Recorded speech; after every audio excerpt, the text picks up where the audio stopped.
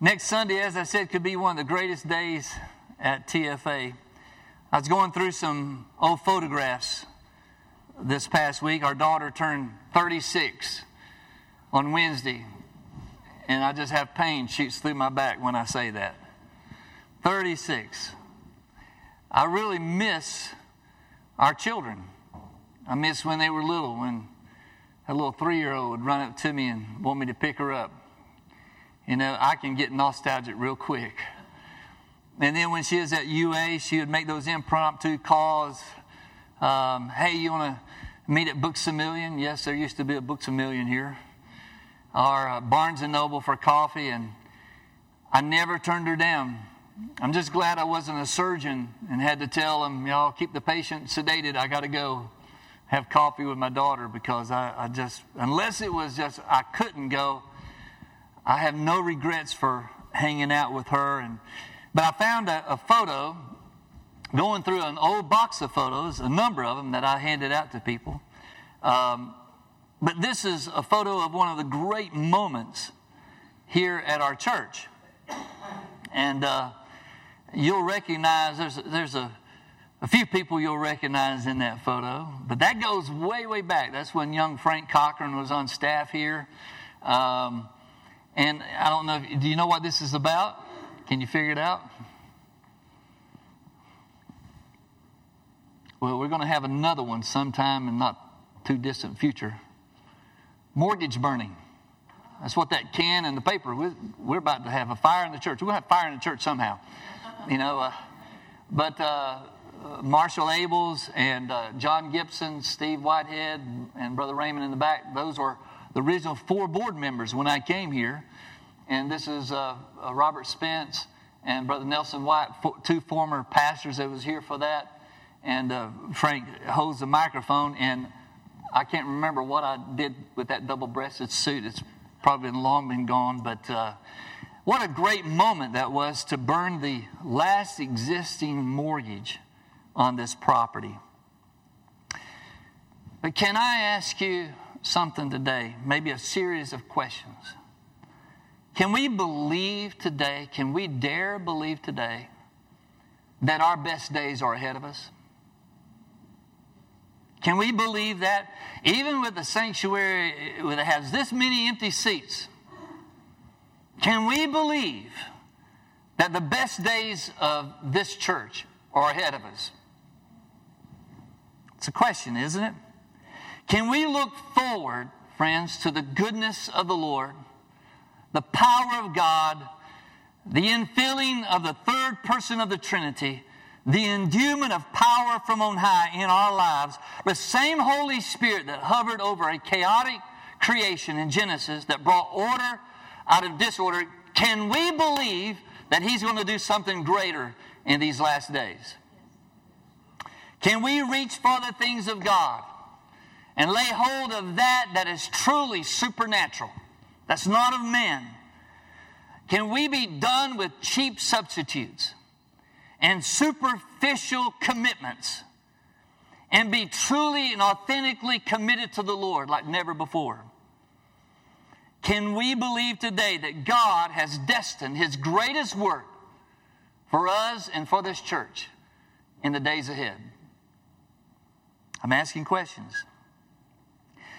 Can we decide to give relief to our minds that are oversaturated with sound bites and photo ops and emotional decisions that masquerades as spirit-born fruit? Can we really come to a place to where we want our minds to be saturated with the Word of God? That's a question. Can we declare this morning that memories, like the one we showed up on the screen, are good for points of testimony? But may this generation declare, while we respect those memories, we refuse to live in the past. And we refuse to let anything keep us from discovering the dreams that God has for us right now. Can this generation stand up? And when I say this generation, I'm not talking about millennials or the X generation and the Y generation and we who are the baby boomers. generation. We're all in this generation. You realize that. We're all in this generation right now. Can we say collectively, we will never replace dreams yet to be realized by God by looking backward, but looking forward? Why wait? Why should we wait for that? Why should we tarry? Why should we halt between opinions and options? Why not us? You've heard these questions. Why not us? Why not here and why not now? Why not we? And I think I speak for most people in this room. Why not we who believe in the atoning death of Jesus Christ? Do you believe in the atoning death of Christ? That is hard to imagine, that Jesus is the atoning sacrifice for our sins. If we truly believe that and believe that his resurrection broke the fear of death and broke the chains that held people captive, why not we experience the power of God if we believe that? Is there anything greater to believe in? You know, there was some of us that was here yesterday. We had 5 prayer rooms going, handing out backpacks. And one of the families we had in front of us, and isn't it so neat that Grace Church, Vineyard Church, I don't know if anybody was here from First Westland, but I happened to be sitting next to the pastor of Grace Church, Anna Grace Talmadge. We were doing one of the prayer rooms. And this one precious lady was telling us her need for prayer. And then we said, is there anything else? And she had a teenage daughter sitting next to her, and she says, she looked at her and says, she's having trouble believing. She was raised in church. Now she doesn't know if all of this is true or not. I know none of you have ever had that thought cross your mind. But we had a chance to really minister to a 10th grader about faith in the Lord, and that it's not a fairy tale, it's a reality. And if you're not going to follow him, who are you going to follow? Is there anything that gives people more hope than the gospel? Is there anything, any ideology that we can offer to people outside of the gospel that will answer the questions in our life? I'm asking us today these questions so that we can come to an answer about this question. What is driving my life? What is driving my life? Are my grandchildren driving my life? Are my children, my vocation? What's driving my life? I don't know if you heard the story about Michael Phelps. Anyone hear the story of how Michael Phelps made his turnaround? Anyone see that? Well, you need to... Boy, I was sitting there when the guy was out of control. He was thinking suicidal thoughts. He had developed a drinking problem. He just was in no man's land. And a friend of his, this was just a phenomenal story. Ray Lewis, the Ray Lewis that played for the Baltimore Ravens and the Evil Empire, the University of Miami, called him up and said, Michael, this is when character steps in. This is when you decide to fight when your back is against the wall. You can't give up. And he, along with friends, convinced him to go to a rehab place in Phoenix, Arizona. But Ray Lewis gave him a book and told him to read this book while you're in rehab. And 2 days in the book, he calls Ray Lewis up and says, my mind is spinning. I can't even grasp what I'm reading. I just know that it's awakened something in me. And I'm overwhelmed by what I'm reading. The book was The Purpose-Driven Life by Rick Warren.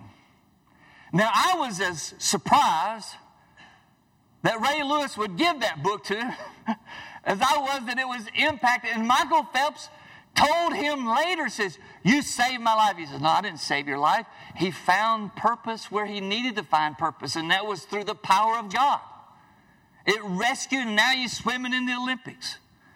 I'm talking about what gives you your heart-pounding excitement about life. It should be Jesus.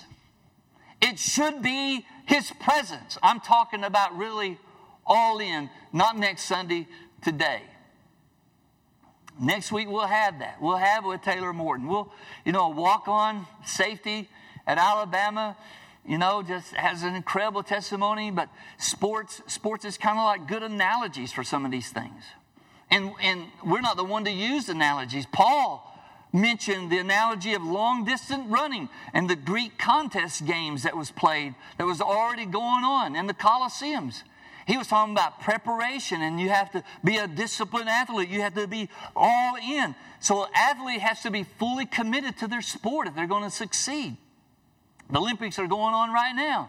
Those people just didn't arrive at the Olympics. They've been working hard. They've been fully committed to what they're doing.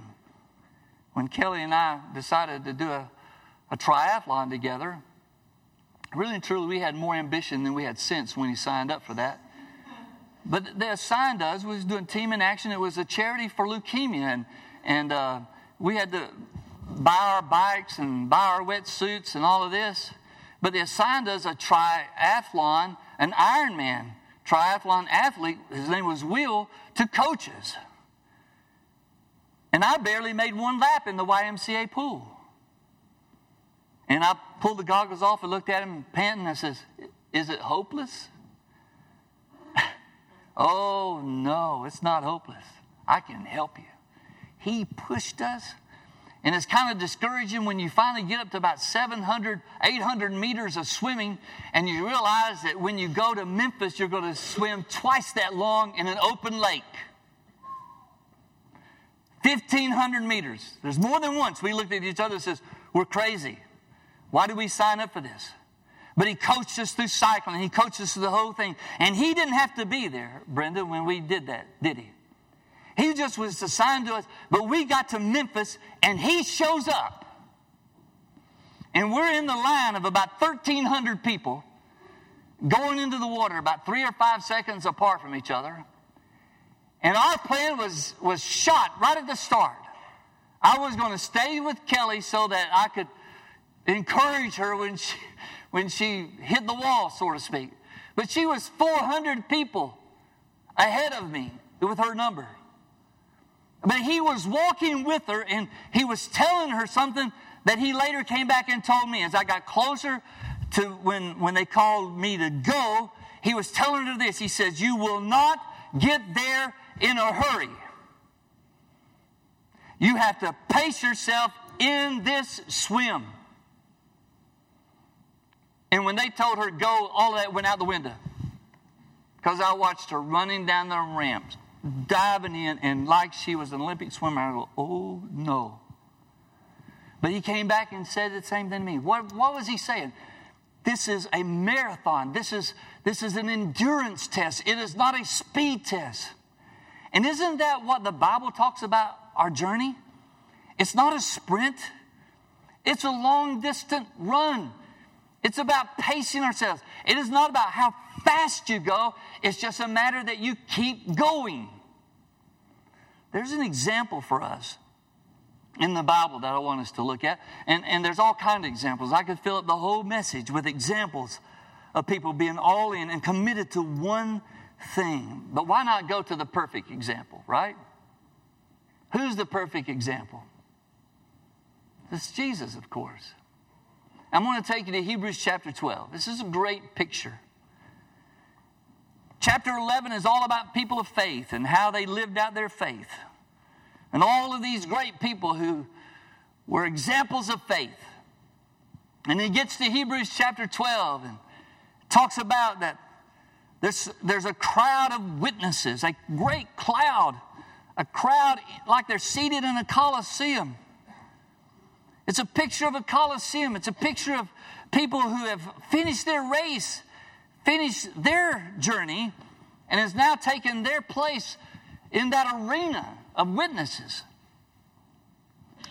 There's Daniel, there's Abraham, there's Isaiah, there's Deborah, there's Priscilla, there's men and women in that arena that have already finished. My parents have taken their place in that cloud of witnesses. And he said, because you see All of those who finish their journey. Listen to what the writer of Hebrews says. Let us strip off every weight that slows us down, especially the sin that so easily trips us up. And let us run with endurance the race God has set before us. We do this by keeping our eyes on Jesus, the champion who initiates and perfects our faith. Because of the joy awaiting him, he endured the cross, disregarding its shame. Now he is seated in a place of honor beside God's throne. Think of all the hostility he endured from sinful people. Then you won't become weary and give up. There's the example. There's the perfect example. And let me just hit the high points for you. Get rid of the weights. Anyone who's done long distance running, we swam a mile, we bicycled 25 miles and ran 5 kilometers. That was our triathlon.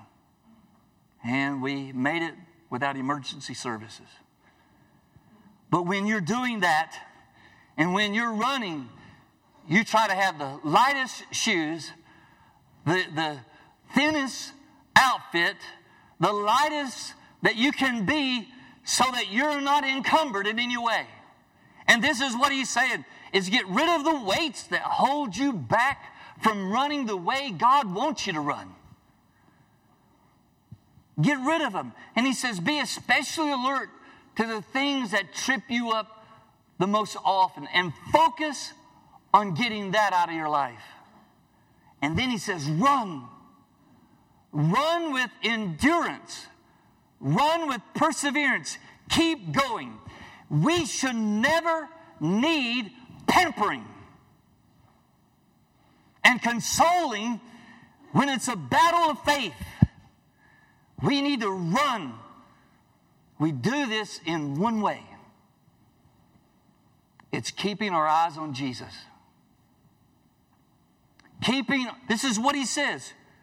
Keep your eyes on Jesus. Keep your eyes fixed on Jesus, who is the ultimate champion, who is the faith champion, the originator of faith, the perfecter of faith. And he says he endured the cross. He got through the pain because he was looking beyond the pain and saw the joy of what the cross would do to liberate people's lives. And he said it carried him through to seeing victory for mankind.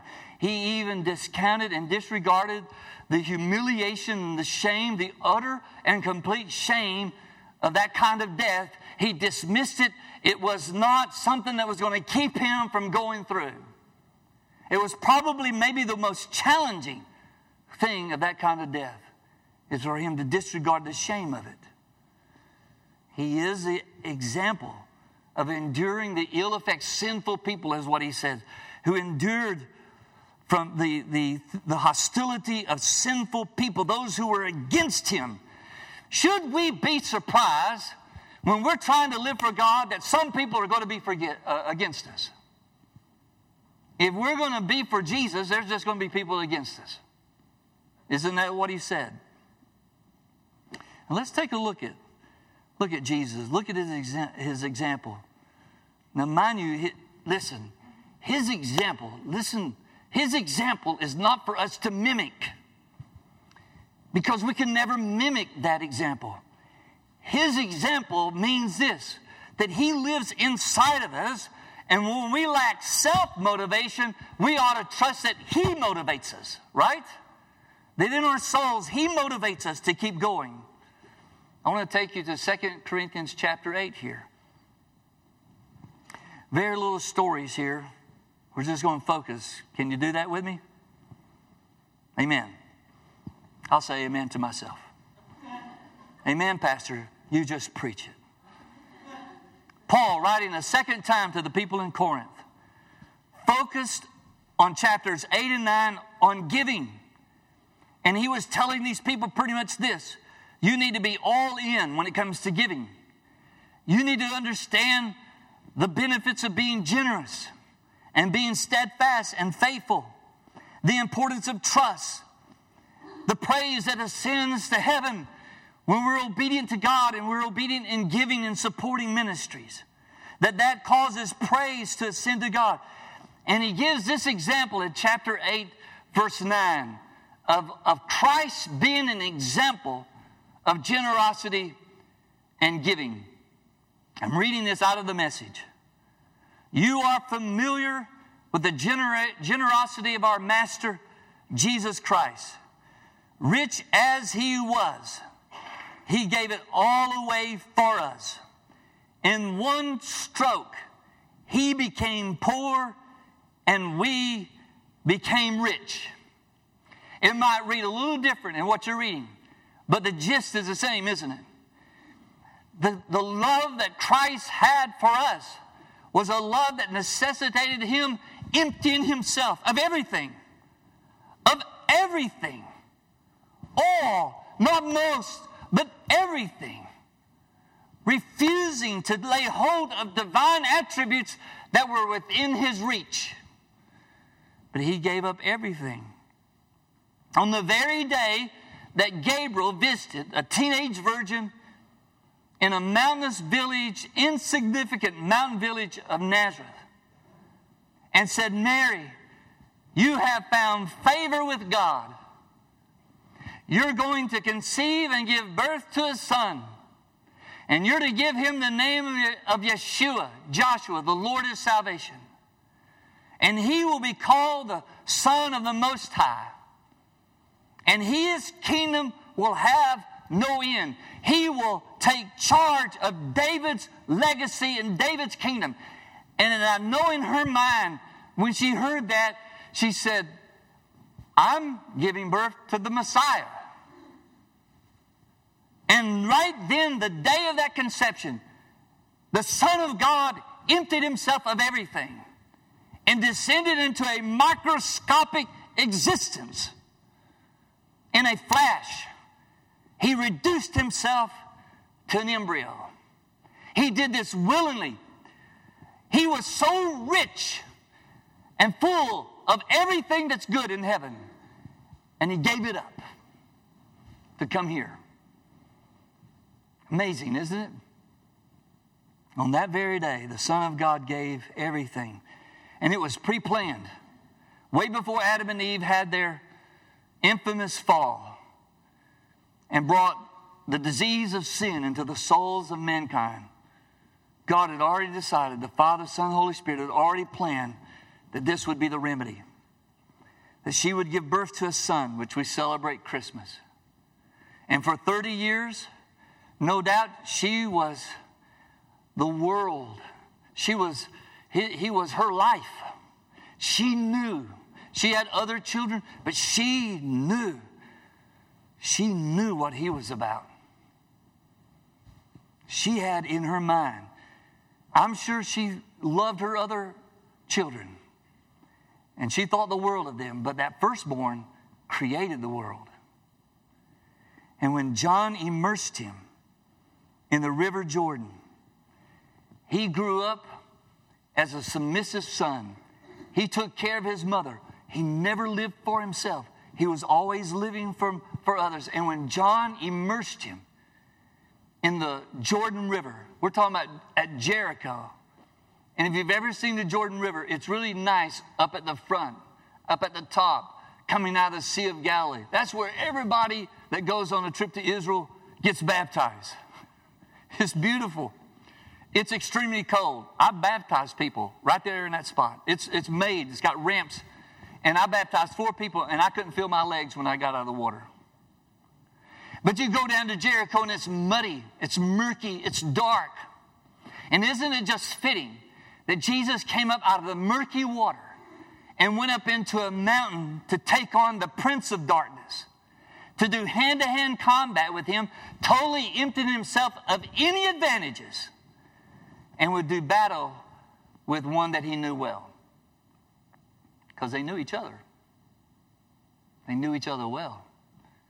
In their pre-forms that they were in, they knew each other. And the enemy threw everything he could at the human instincts that Jesus refused to give into. And with every temptation, Jesus knocked him to the mat with the Word of God. I wonder what Mary was thinking those 40 days where Jesus, his whereabouts wasn't known. Man, that's a long time to not know where even your adult son is at. But he's up there all by himself. I think she was maybe thinking, just in my mind, that this is the start. This must be the start. This is not like him to be this far, this long away. And maybe in her mind, she knew that it was on. And shortly after that, his newly recruited 12 men arrive at a wedding in Cana of Galilee where she's at. Might have been a relative or a friend. This is a neighboring town from Nazareth. So it could have been a relative or a friend having his or her wedding. And they're all at the wedding. And you know what happens. She walks up to him and says, we've got a problem here. They've run out of wine. She's already thinking, if there's anybody in this wedding party that can fix this, it's him. And he seemed resistant to that, didn't he? But she knew it was on because she didn't try to convince him. She just turned to the servers and says, whatever he tells you to do, just do it. He never did anything. He said he never did anything because someone else asked him to. He only did what he heard the Father give him the green light, right? And through the power of the Holy Spirit, undoubtedly he got prompted by the Father to do something. And at that moment, he saved the wedding celebration. He saved the reception. But in reality, he was saving more than a reception, wasn't he? He was on track to save the world. It's difficult for us to fathom some of the things about the Lord. The intensity in the air that night that he had that last Passover meal with his disciples, and he held that cup and that unleavened bread in his hands, and he said something that threw them completely off balance. He said, I think one translation said, I've earnestly desired to have this Passover with you before I suffer. And we may think the thing that threw him off was the word suffer. It probably did. I really have been looking forward to this. It's kind of hard to fathom, isn't it? But the wording that he used really threw them off. Because the noun that is the subject comes from the verb that's right behind it. And it would be an awkward translation, but this is how you could translate it. The thing that I've craved, I'm craving now in this Passover. It is an intensive, it's like a desire, something you desired intently. It even is translated coveting in some regard. He said, I've coveted this moment. I'm coveting the opportunity right now to share this meal with you, because he's telling them, this is it. This is my mission. This is what I came to do. I came to lay down my life. The craving, the reality, this is why I came. This is my mission. Now, Mary knew what it meant. She knew what it meant. I think she never got it out of her mind, the image of Simeon 30 years prior, walking up to her and Joseph as she held the infant Jesus in her arms in the temple courtyard. And this old man walks up and just takes the child out of Mary's arms, looks up to heaven and begins to praise the sovereign God for being faithful to his promise. Because he had heard in prayer the Lord speak to him saying, you will see the Messiah with your own eyes before you die. And he went to the temple courtyard, prompted by the Holy Spirit, said, he's there. He's there. And he walks up knowing that the baby in Mary's arms is Messiah, and he holds that child and he thanks God that he can now die in peace. because he had seen the face. It's just a baby, but he knew that there was hope in that child's face, that he would fulfill the promises of God. But Simeon doesn't look at Joseph. He looks straight at Mary. And he says this to her: this child will cause the fall and rising of many in Israel.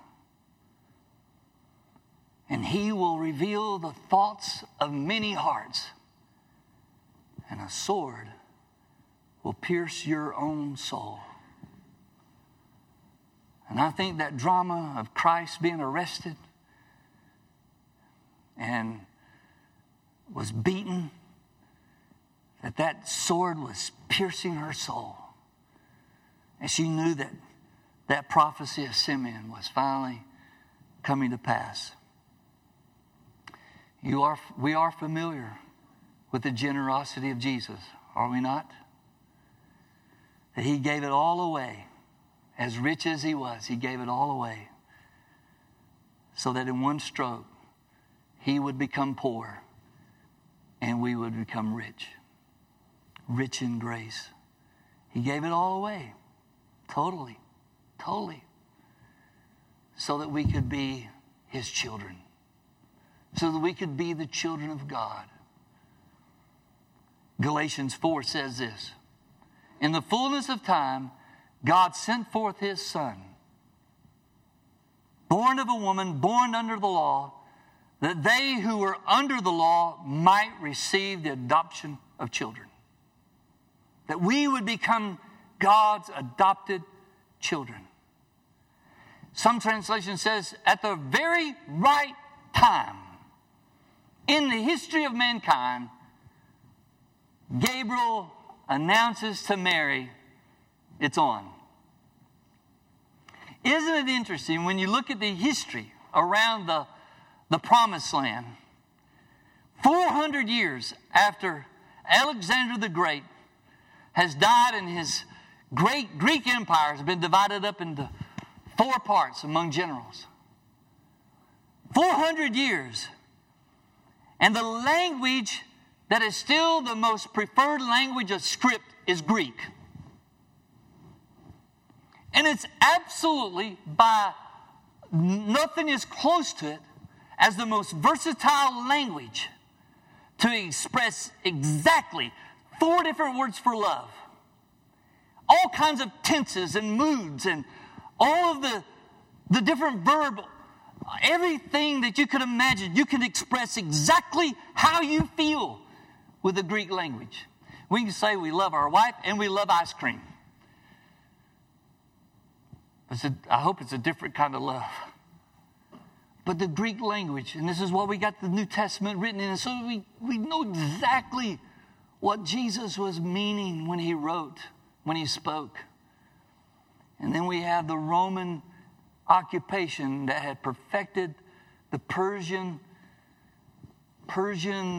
Greek mode of killing that terrorized people, and that was crucifixion. Because early on, they would just behead people and fasten them up on a stake.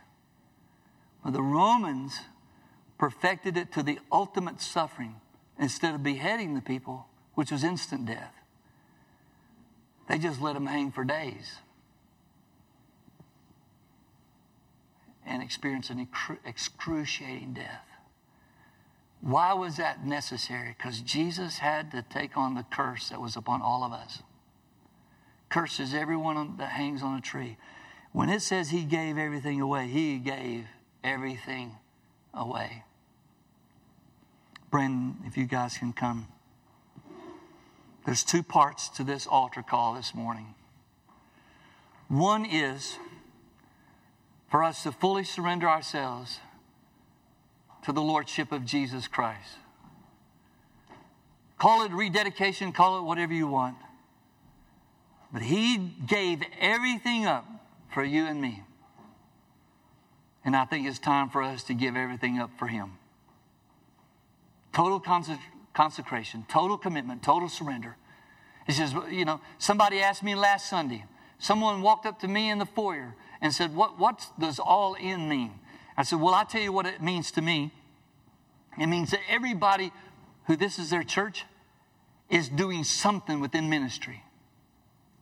Everybody has found a niche. Everybody has a place where they're doing ministry. And he says, well, this is a young man that hasn't been here very much. And he says, well, what do you think keeps us from experiencing that? I said, distractions. That's an easy answer. Busyness of life, but also the distractions of our own lives, where we maybe discount the possibilities that God has for us. I want to tell you, at the age of 65, I believe my best days are ahead. Not for my back, but I believe spiritually my best days are ahead. I believe that. I believe our best days for Brenda and I are ahead, whether we're pastoring here or not. I just believe that God's best for us is ahead of us. I think there's people in this room that think that their best is in the rearview mirror. And I feel sorry for you. There's more to life than that. And it begins by saying, I'm not going to go by my standard. I want to go by His standard. I want to make my decision based on what He says, not on how I think. Ravi Zacharias says this generation thinks with their feelings. And I forget how the whole quote, but he says, this generation is not really paying attention to the information that's in front of them, going by feelings. The second part of this altar is these cards. To come and get, there's stacks of cards. There's 5 to a stack. Every one of us, take a stack and ask God to prompt you to who you give it to. That's our altar call this morning. Would you stand with me?